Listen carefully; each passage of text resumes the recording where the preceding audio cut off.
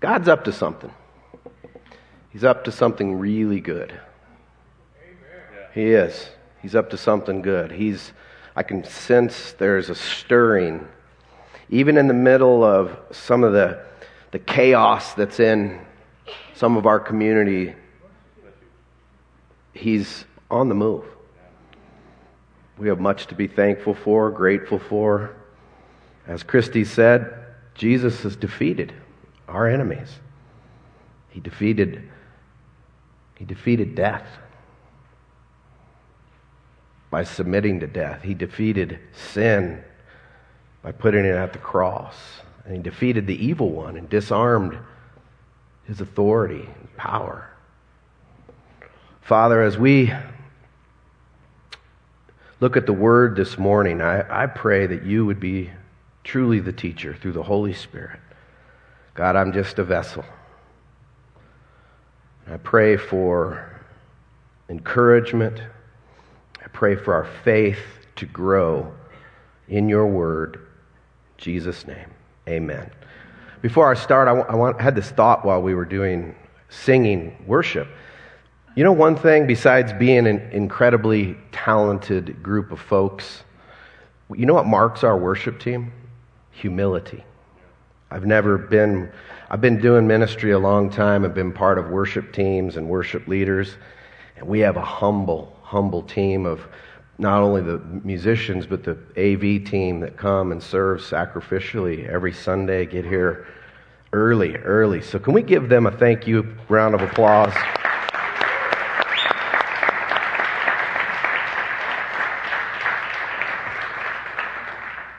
My older brother, Mike, he used to deliver packages for his work. And he's kind of an outdoor, nerd, geeky kind of guy. Like, he definitely on his sacred pathways he's a naturalist. And I remember him telling me a story years ago that he loved the drive heading west on Highway 36 when you get to like the crest of the hill, and then you come down and you're going towards Boulder, and you all of a sudden can see the Flatirons. You guys know what I'm talking about there. Right? And he would get all excited, and he'd have times of prayer and worship. And I'm like, that's cool, man. And he said one day he was driving, and he was coming up the hill, and as he was all excited to see the Flatirons, and he came down the hill, and clouds were covering all the Flatirons. He said the Lord said to him, Mike, are the Flatirons still there even though you can't see them? And he said, yeah, they are, Lord, because I've seen them before. And the Lord said, well, I'm there when you can't see me as well. And I thought, wow. So I thought I would practice that when I was airplane ride. You get up above the clouds on a stormy day, and you're flying, and I look out the window, and I can't see the ground. The Lord says, hey, Scott, is the ground still there? And I say, I hope so. I hope so. Doubt is something that clouds our faith. It clouds what we've seen before, or what we feel like we can't see it. It clouds that. But doubt is an inevitable part of the human experience. It's an inevitable part of the life of faith, because it's impossible to know everything that God knows and to see everything that God sees. And it's important that we understand that. Doubt is our human response to suffering and trials. We doubt because we go through something difficult, a trial, a suffering, and we go, is this real? Is God really there? Does He really love me? And I want to say this. If you are in a season of doubt right now, you're in good company. Scripture is filled with people who doubted. And they actually had more tangible evidence than we even do. We see in the Bible, the stories, and that's what builds our faith and leads us to Jesus. But think about Abraham. He was a friend of God. God told him that he and his wife Sarah were going to have a son at an old age. And when it didn't happen on their terms, they took matters in their own hands, right? They doubted. Think of Moses. speaking of Moses, he doubted, right? Always questioning. You fast forward to the New Testament, you get John the Baptist. He's the forerunner of Jesus. He's the one who saw Jesus and said, "Behold the Lamb of God who takes away the sin of the world." He baptizes Jesus. The Holy Spirit descends like a dove. The Father shouts from heaven, "This is my beloved Son in whom I'm well pleased." He saw all that, and he heard about the miracles and things that Jesus was doing. John the Baptist gets thrown into prison for preaching Scripture. And he sends his disciples to go to Jesus and say, "Are you really the one?" After all he had experienced, "Are you really the one? Are you sure?" Who's been there? We've all been there. What about the disciples? They walked with Jesus for 3 years. Walk with Jesus for 3 years. See the miracles. And after he died on the cross and was resurrected, it says that some still doubted. And we look at that and think, why would you doubt after you knew he died and now he rose again? What you're going to hear me say a lot this morning is going to sound funny and you're going to be tempted to giggle. But we have a relationship in the life of faith between our whys and our buts. Our whys and our buts. Should we get the giggle out of the way right now? Hee. Whys and buts. There's a relationship there. Let me give you some examples. Why have I not been healed? Why did you let that person betray me? Why am I depressed? Those are the whys. Here's the buts. But I know you're good and a healer. But you will never betray me. But you are greater than I feel. Whys and buts. We're in a series in the Psalms. Psalms are filled with why God, but you, God, are good. There's a relationship there. And so today we're going to look at Psalm 13. Psalm 13. In the context of Psalm 13, David wrote this when he was on the run from King Saul. King Saul was being removed as king of Israel. David was anointed to be the king of Israel. Saul wanted to do away with David and stay king. He had this hatred for David. And listen with me, that it starts with a why and it ends with a but. How long, O Lord, will you forget me forever? How long will you hide your face from me? How long must I take counsel in my soul and have sorrow in my heart all the day? How long shall my enemy be exalted over me? Consider and answer me, O Lord my God. Light up my eyes, lest I sleep the sleep of death, lest my enemies say, I have prevailed over him, lest my foes rejoice because I am shaken. But I have trusted, here's the but I have trusted in your steadfast love. My heart shall rejoice in your salvation. I will sing to the Lord because he has dealt bountifully with me. David had his questions. He had his doubts. God, where are you? And he was just pouring his heart out to God. He was being real with God. God wants you and I to be real with him. He wants us to be honest and not try to we can be vulnerable with God. He loves us unconditionally and perfectly. So the question I want to answer this morning is, what should we do in a season of doubt? Some folks are going through some serious stuff, and the temptation is going to be to doubt. And there's many factors that lead to a season of doubt. I've been in seasons of doubt. We all go through that, but as we grow, I think the secret to responding to a season of doubt is the word trust. The word trust. Now, that sounds almost like a paradox, right? Well, if I'm doubting, how can I trust? We're going to talk about that. I'm going to use the word trust as an acronym to have biblical principles about trusting, growing our faith, and what do we do in a season of doubt. So the T The T is this: trust in the sovereign love and character of God. Trust in the sovereign love and character of God. How many times does God get blamed for things that He's not responsible for? We do that. Because, yes, He's almighty and all-powerful and sovereign and all of that, but and He's above everything, and yet we blame Him for things like, well, why are there starving children in the world? If God's sovereign. Well, you know what the answer to that is? And don't hear me trying to be harsh to anybody, but it's because people don't feed people. People don't share their stuff.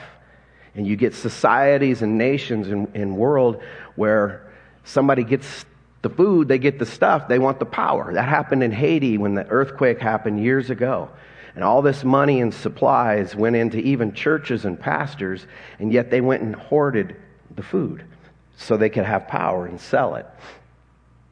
The humans are responsible for so much of things that God gets blamed for. So you got to trust in the sovereign love and character of God. God is good. Fundamentally, God is good. God is love. And God is working when we don't even understand. God takes the garbage of life and He turns it into fertilizer to make us fruitful people. He takes the stuff, even our own mistakes, He takes and turns it into fertilizer so that we be fruitful. And the beauty of trusting in God is unchangeable. He does not change. That means He's always good, He's always love, and He's always sovereign.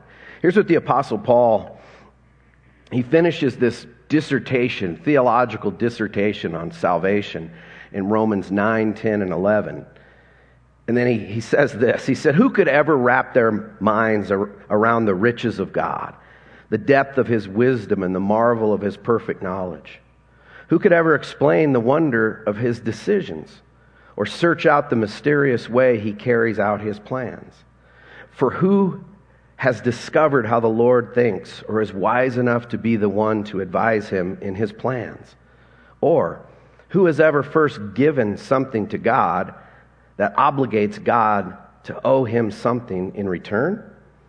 For out of Him, the sustainer of everything, came everything, and now everything finds fulfillment in Him. May all praise and honor be given to Him forever. Amen." Wow. Two things on this, little subpoints. First of all, God can handle your questions. He doesn't fall off His throne when we ask questions. He's bigger than our questions. Anybody that's ever been a parent or a grandparent, how many know when your kids are little, they ask a lot of questions? Why this? Why that? Why this? Why that? Why? And you know, after a while, you're like, I don't know. It's just the sky's blue because it's blue, right? There's some things you just can't answer. But God is our Father. We're His kids. We are growing. He expects questions. He likes questions that come from an authentic heart, not a heart of anger towards Him, but a heart that is saying, God, this is a mystery to me. Speak to me. Authentic spirituality embraces questions and mystery. Second thing is God likes to wrestle. How many dads and grandpas in here, right? You wrestle with your son. Maybe not your daughters, or you do it really lightly, right? But fathers and sons, it's just a rite of passage to wrestle with your sons until they get big enough to beat you. Then you stop wrestling. Then you're like, hey, I'm good, man. There's a question that we have to, or a phrase that we have to wrestle with, and it's the phrase, I don't know. There are going to be I don't know things that happen in your life. One of my old colleagues in ministry, his dad was a pastor as well, and his mom had some kind of weird sickness. And towards the end of her life, you know, she was in so much pain that it was just like, why doesn't God just take her? Why is she just sitting here? And I remember he was wrestling so hard. He was mad at God and frustrated. And he asked his dad, he said, "Dad, why doesn't God just take her?" And his dad said, "I don't know." And that impacted him. And it's impacted me ever since to be able to say, I don't know. I don't know, but I'm going to trust in His sovereign love and His character. So when you don't get what God allows in your life, trust. Second thing, or our R in our acronym, is remember that you're not responsible for unanswerable questions. If you have a cell phone in your hand, just hold it up to me right now. Do you understand how that cell phone works? Maybe Francisco does, or Kevin, but probably the only two that really understand how it goes to some satellite out in space and comes back and does it in that quick of a second. We use things every day that we don't understand. We just use them. The internet, computers, flying in a plane. We just want to get to point A to point B, right? We don't know how all the jet engines work and all of that. We just know we want to get to where we're going. There's a little passage in John 9. It says, Jesus is with His disciples. As Jesus passed by, He saw a man who had been blind from birth. And His disciples asked Him, "Rabbi, who sinned, this man or his parents, that he would be born blind?" And Jesus answered, "It was neither that this man sinned nor his parents, but it was so that the works of God might be displayed in him." Did you catch that? Lord, we got to blame somebody for this man's blindness. Is it him? Is it his parents? Is it a consequence of something? And Jesus said, neither. What the disciples were doing is something that I do and something that I'm pretty sure we all do. And we try to control circumstances by figuring things out. I need an answer to why this happened. And when we don't have that answer, it's easy to go into a season of doubt. But we need to give up control. Giving up control of unanswerable questions is a form of faith, in my opinion. It's actually a very form of strong faith. It's not a blind faith. It is, I'm not responsible for unanswerable questions. When my oldest daughter, Chase, was little, I can remember this like it was yesterday, and it definitely wasn't yesterday. She's turning 25 this month. But I remember I was in the kitchen, and she was on our back deck. And I heard this blood-curdling scream from her on the back deck. And I came outside, and she's sitting on her backside with her knee, and there's a big wasp stinger in her knee. And she goes, "I got stung!" And I fixed her up and got the stinger out. And she looks at me with tears coming down her eyes. And she goes, "Dad, why did God make stingers?" Pretty adorable.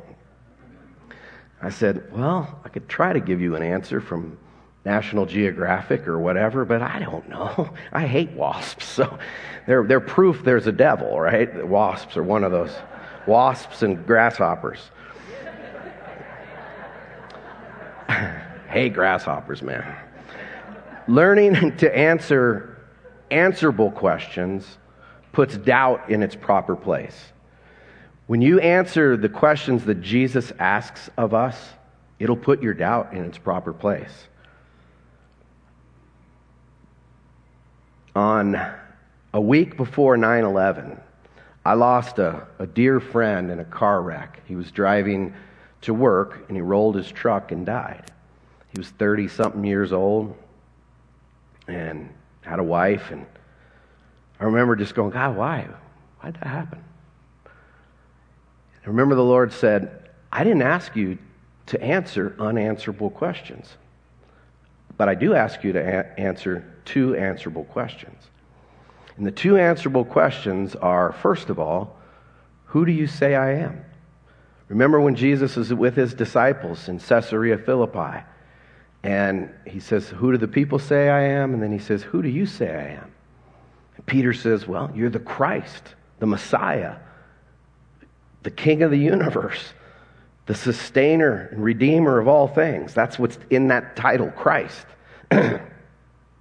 It's a good answer, Jesus said, because that's who I am. So when you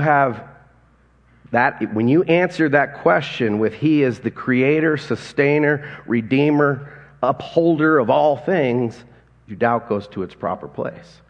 The second question He asks is, will you follow me? That's all over Jesus to us. Will you follow me? Will you put me first? Will you let me lead your life? Will you trust me that I got your best interest at heart, even when it seems cloudy, even when you're doubting? Trust me. Those two answerable questions put doubt in its proper place. We have to remember what Jesus promised and didn't promise. Very important. Third thing, use your doubt to grow your faith. Again, how do I use my doubt to grow my faith? Well, think about this. Will you put that first painting up for me? You guys know this painting?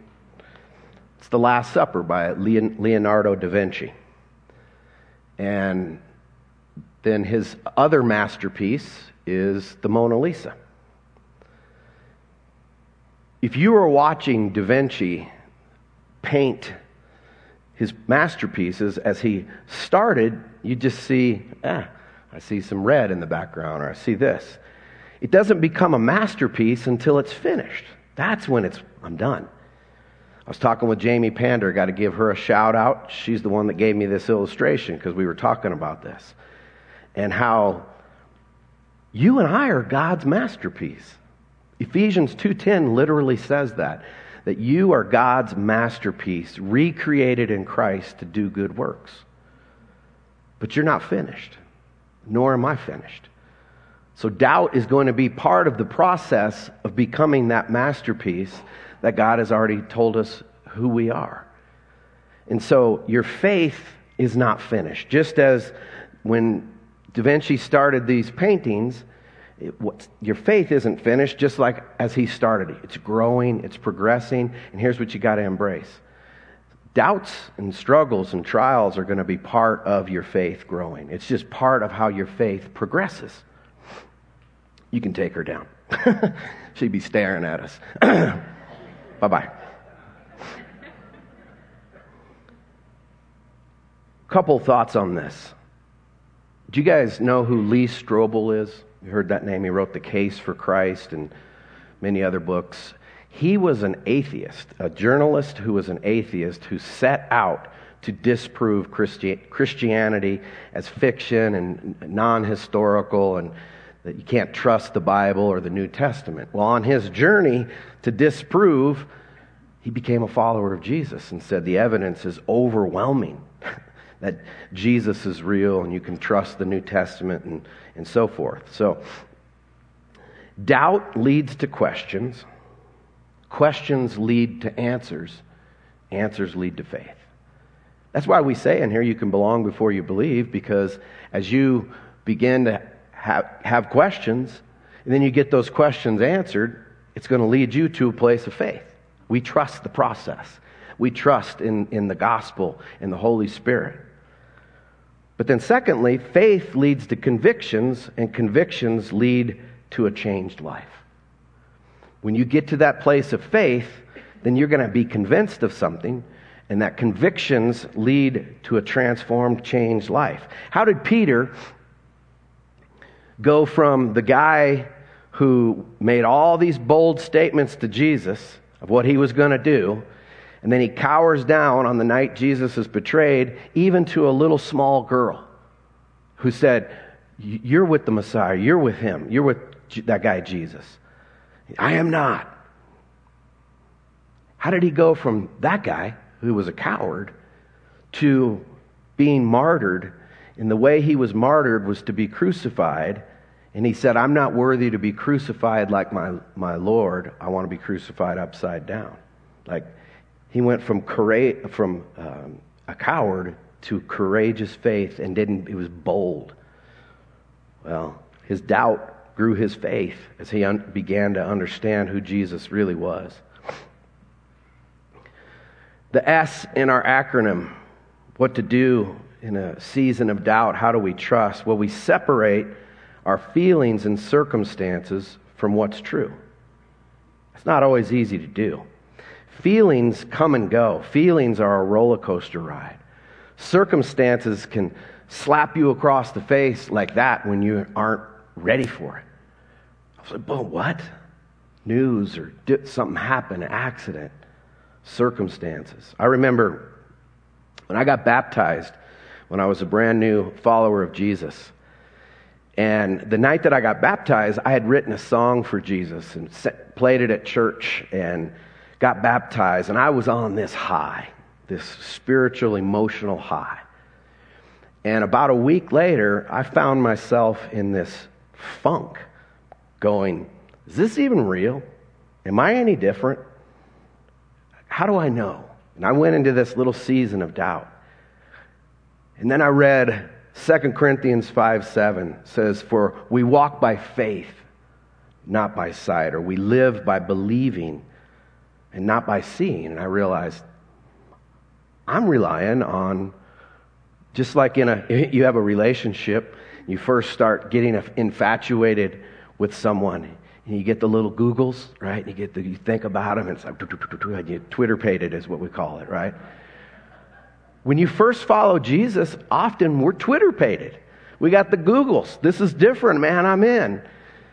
And he likes that. And those feelings are good, but feelings don't make a relationship, right? Commitment and faithfulness make a relationship. And after a while, you got to learn to walk by faith, not by feelings or by circumstances. It's hard to do. I get it. It's easier to depend upon feelings and circumstances. But you got to ask yourself the question, what is true? How do I know God loves me? If I depend on the little Twitter-pated, then that can come and go. But I know God loves me because Jesus died on a cross for me. That determines his love for me. He gave his life to give us life. That's what determines his love. So when you're in a season of doubt, separate your feelings and circumstances from what is true. And then lastly, thank God for your weakness. And you could put in parenthesis next to weakness, your struggles, your doubt, your trials, whatever you're going through. Two amazing statements the Apostle Paul made that are married together. One in 1 Thessalonians chapter 5, he says, give thanks in all circumstances, for this is God's will for you in Christ Jesus. Am I supposed to thank God for cancer? Am I supposed to thank God for betrayal? No.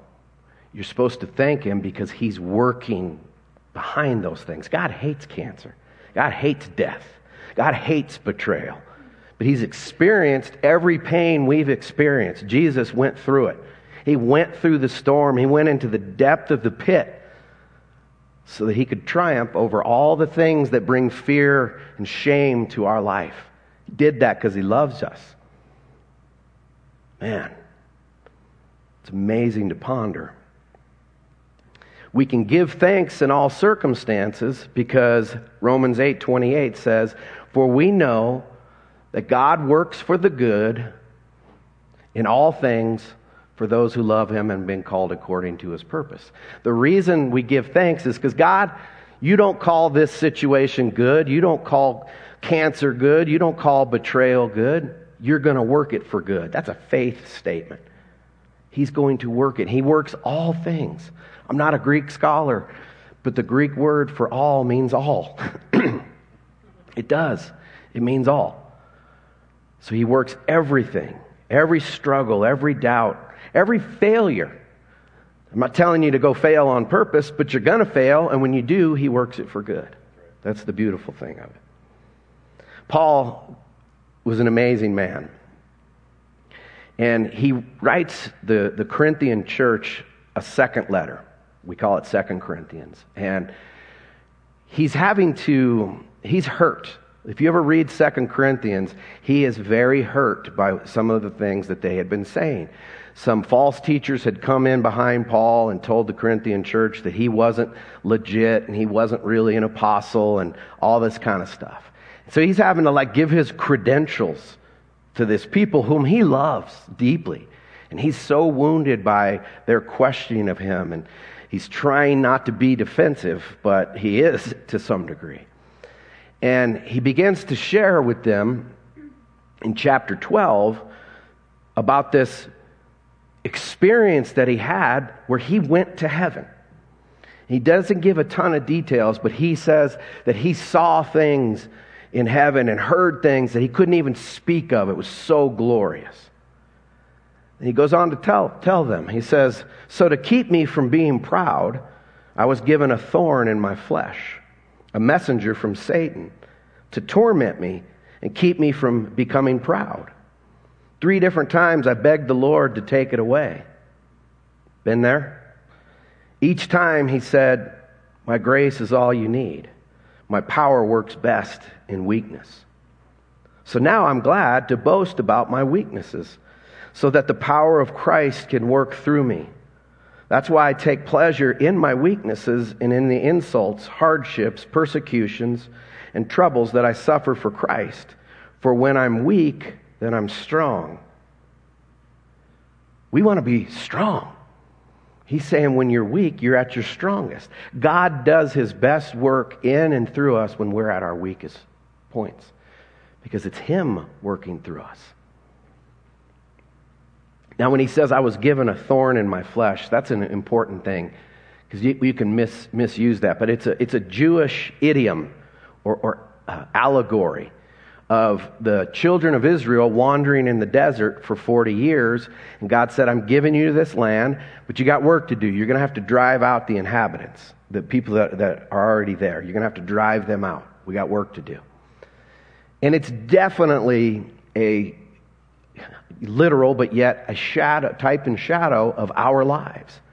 Of when we we're not at the promised land yet. We haven't crossed the Jordan. So we're still battling to get there and drive out the inhabitants. That's sanctification. That's growing in Christ's likeness. I don't want to try to over-spiritualize that, but there is a picture of that there. When you go to Numbers 33, verse 55, it says, "But if you fail to drive out the people who live in the promised land, those who remain will be like splinters in your eyes," say it with me, "and thorns in your sides. They will harass you in the land where you live." They had work to do still. So when you think of the thorn, the difficulty, the trial, you can thank God, because he's working in and through you. His power is going to be on display in your life. 2 things about that. Our struggles, our doubts, our trials are reminders that we're not in the promised land yet. Every time you go through a difficulty, we get sick, even get a cold, it's a reminder, I'm not there yet. There will not be any sickness or colds or COVID or any of this cancer in the promised land. And the promised land is heaven. This is why we ask why when we go through trials and struggles, is because we're not there yet. But let's be honest, we want this to be heaven, this life. We do. And when something goes wrong, we go, what's going on here? Why? The why is we have to always remember this ain't heaven. The harder we try to make this heaven, the more struggles and doubts we're going to have. The more we accept that heaven is in the life to come, the more we'll take on the battles and trials and struggles that we go through in this life. Jesus said, in this life, you're going to have trials and sorrows of many kind. He's honest. I love that about our Lord. He's honest. He said, listen, you're going to go through stuff, but take courage. I've overcome the world. That's the beauty of it. Every time we run into one of these reminders that we're not in the promised land, we have to remember that it's a done deal. He finished his work. He defeated sin, death, and the devil, but we'll fully experience it in the life to come. We're learning to experience it in this life. It will be fully experienced on the other side. In the same letter, the Apostle Paul says, "For our present troubles are small and won't last very long. Yet they produce for us a glory that vastly outweighs them and will last forever." So we don't look at the troubles we can see now. Rather, we fix our gaze on things that cannot be seen. For the things we see now will soon be gone, but the things we cannot see will last forever. Reminders that we're not there yet. And remember this too. Eternity with Jesus is the promised land. Eternity with Jesus, the presence of the Father. Wow, that's the promised land. This isn't the promised land. This world, this earth is groaning, Romans 8 says. It's groaning for redemption as well. Our job right now as followers of Jesus is to love well, to love one another well, to love the world around us, to share the good news of what Jesus did. We don't make it good news, it's already good news. And we share it with the world. C.S. Lewis said, "If I find in myself a desire which no experience in this world can satisfy, the most probable explanation is that I'm made for another world." You are made for another world. So when you're asking the why question, answer with, "But I'm made for another world." Why is this happening? But I'm made for another world. We have to always remember that. So what I want to do, we're going to go into a song in a second to respond, but write down or think about right now, what's your why? What's your doubt? What's your trial? What's your struggle that you're dealing with? What's your fear? Which of these points in our TRUST acronym are you going to have to put into action? Maybe it's all, but maybe one specifically the Lord maybe spoke to you about.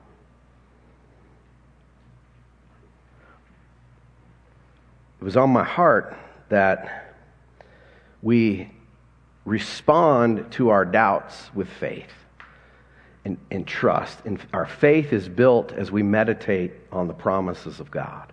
So many awesome promises that are made in the scriptures that Jesus made, that the epistles make, the psalmists, promises about God. And so what I want to challenge each of us to do is to, this week, memorize Romans 8, 38 and 39. And made it easy enough for you that there is a card that's going to be on the table as you, a little table as we go out the door. Made a little business card that has this set of verses. Maybe you can put it on your dashboard, put it on your mirror or something, but take this little card as a takeaway and memorize this. Let's memorize this together and see what God does. Will you read it with me? Let's read it.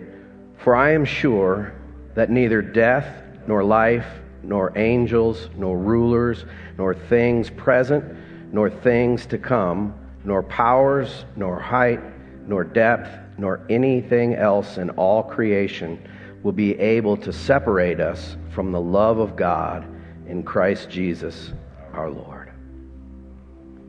Amen. Let's stand together.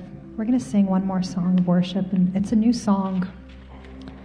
And I've wanted to do this song for probably about a year, and when I read the psalm that we're talking about today, I was like, wow. Just made me think about it. The chorus talks about two specific things of another in the fire standing next to me, another in the water holding back the sea. And I thought it was perfect that, the story of Shadrach, Meshach, and Abednego, they were put into the fire for their devotion to God, for their worship of God.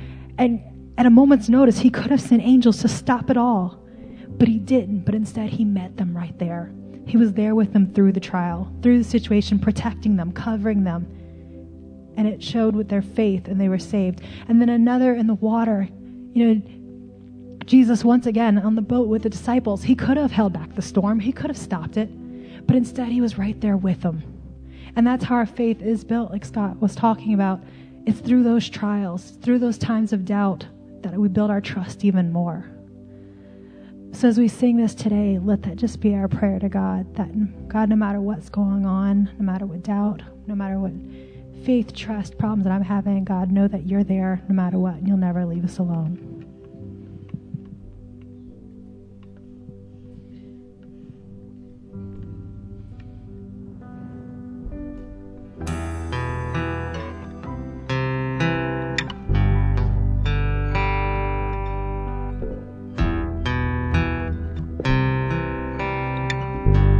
So sorry.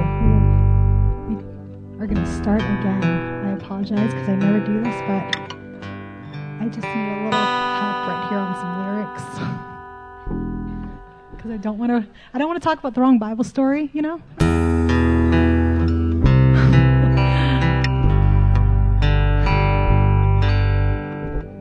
There's a grace when the heart is under fire.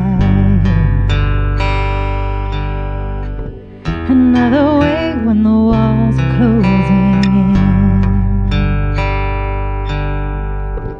And when I look at the space between where I used to be and this reckoning, I know I will never be alone.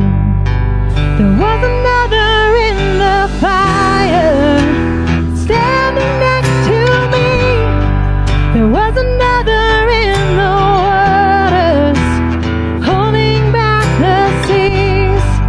should I ever need reminding of how I've been set free?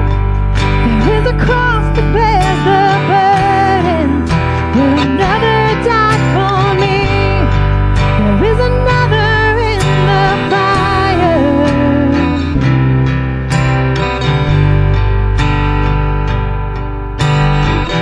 All my dead left for dead beneath the water.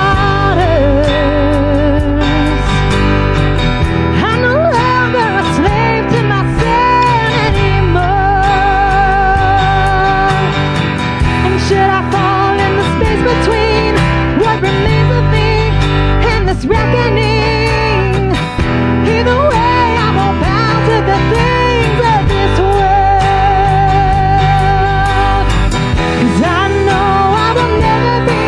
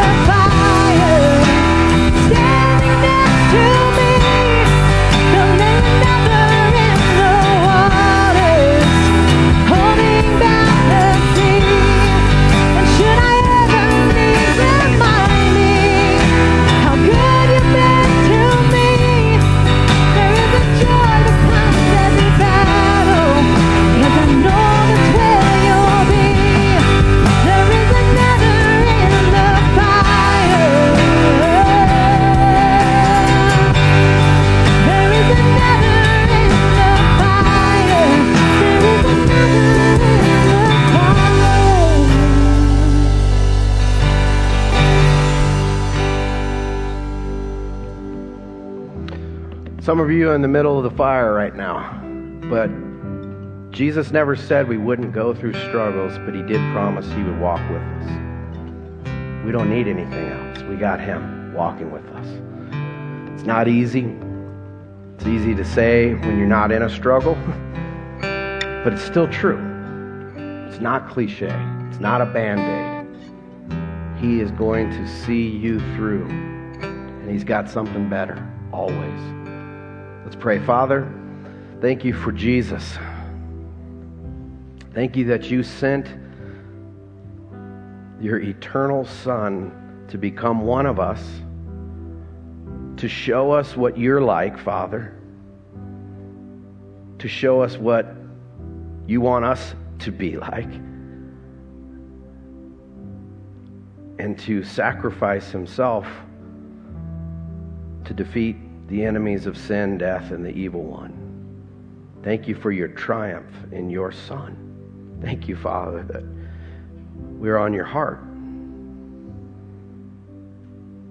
Jesus, thank you for what you've done for us. Holy Spirit, thank you for your eternal presence with us. I pray for you to comfort and encourage those that are in a season of doubt because of trials and struggles and difficulties that life has brought. Increase our faith, Lord. Help us in our unbelief. We believe, help us in our unbelief, Lord. Thank you for your love, and thank you for one another. I thank you for this church family who loves each other well. I pray for anyone in this room that feels lonely, that you would find connection through the Lord and through one another. In Jesus' name, amen. If you want someone to pray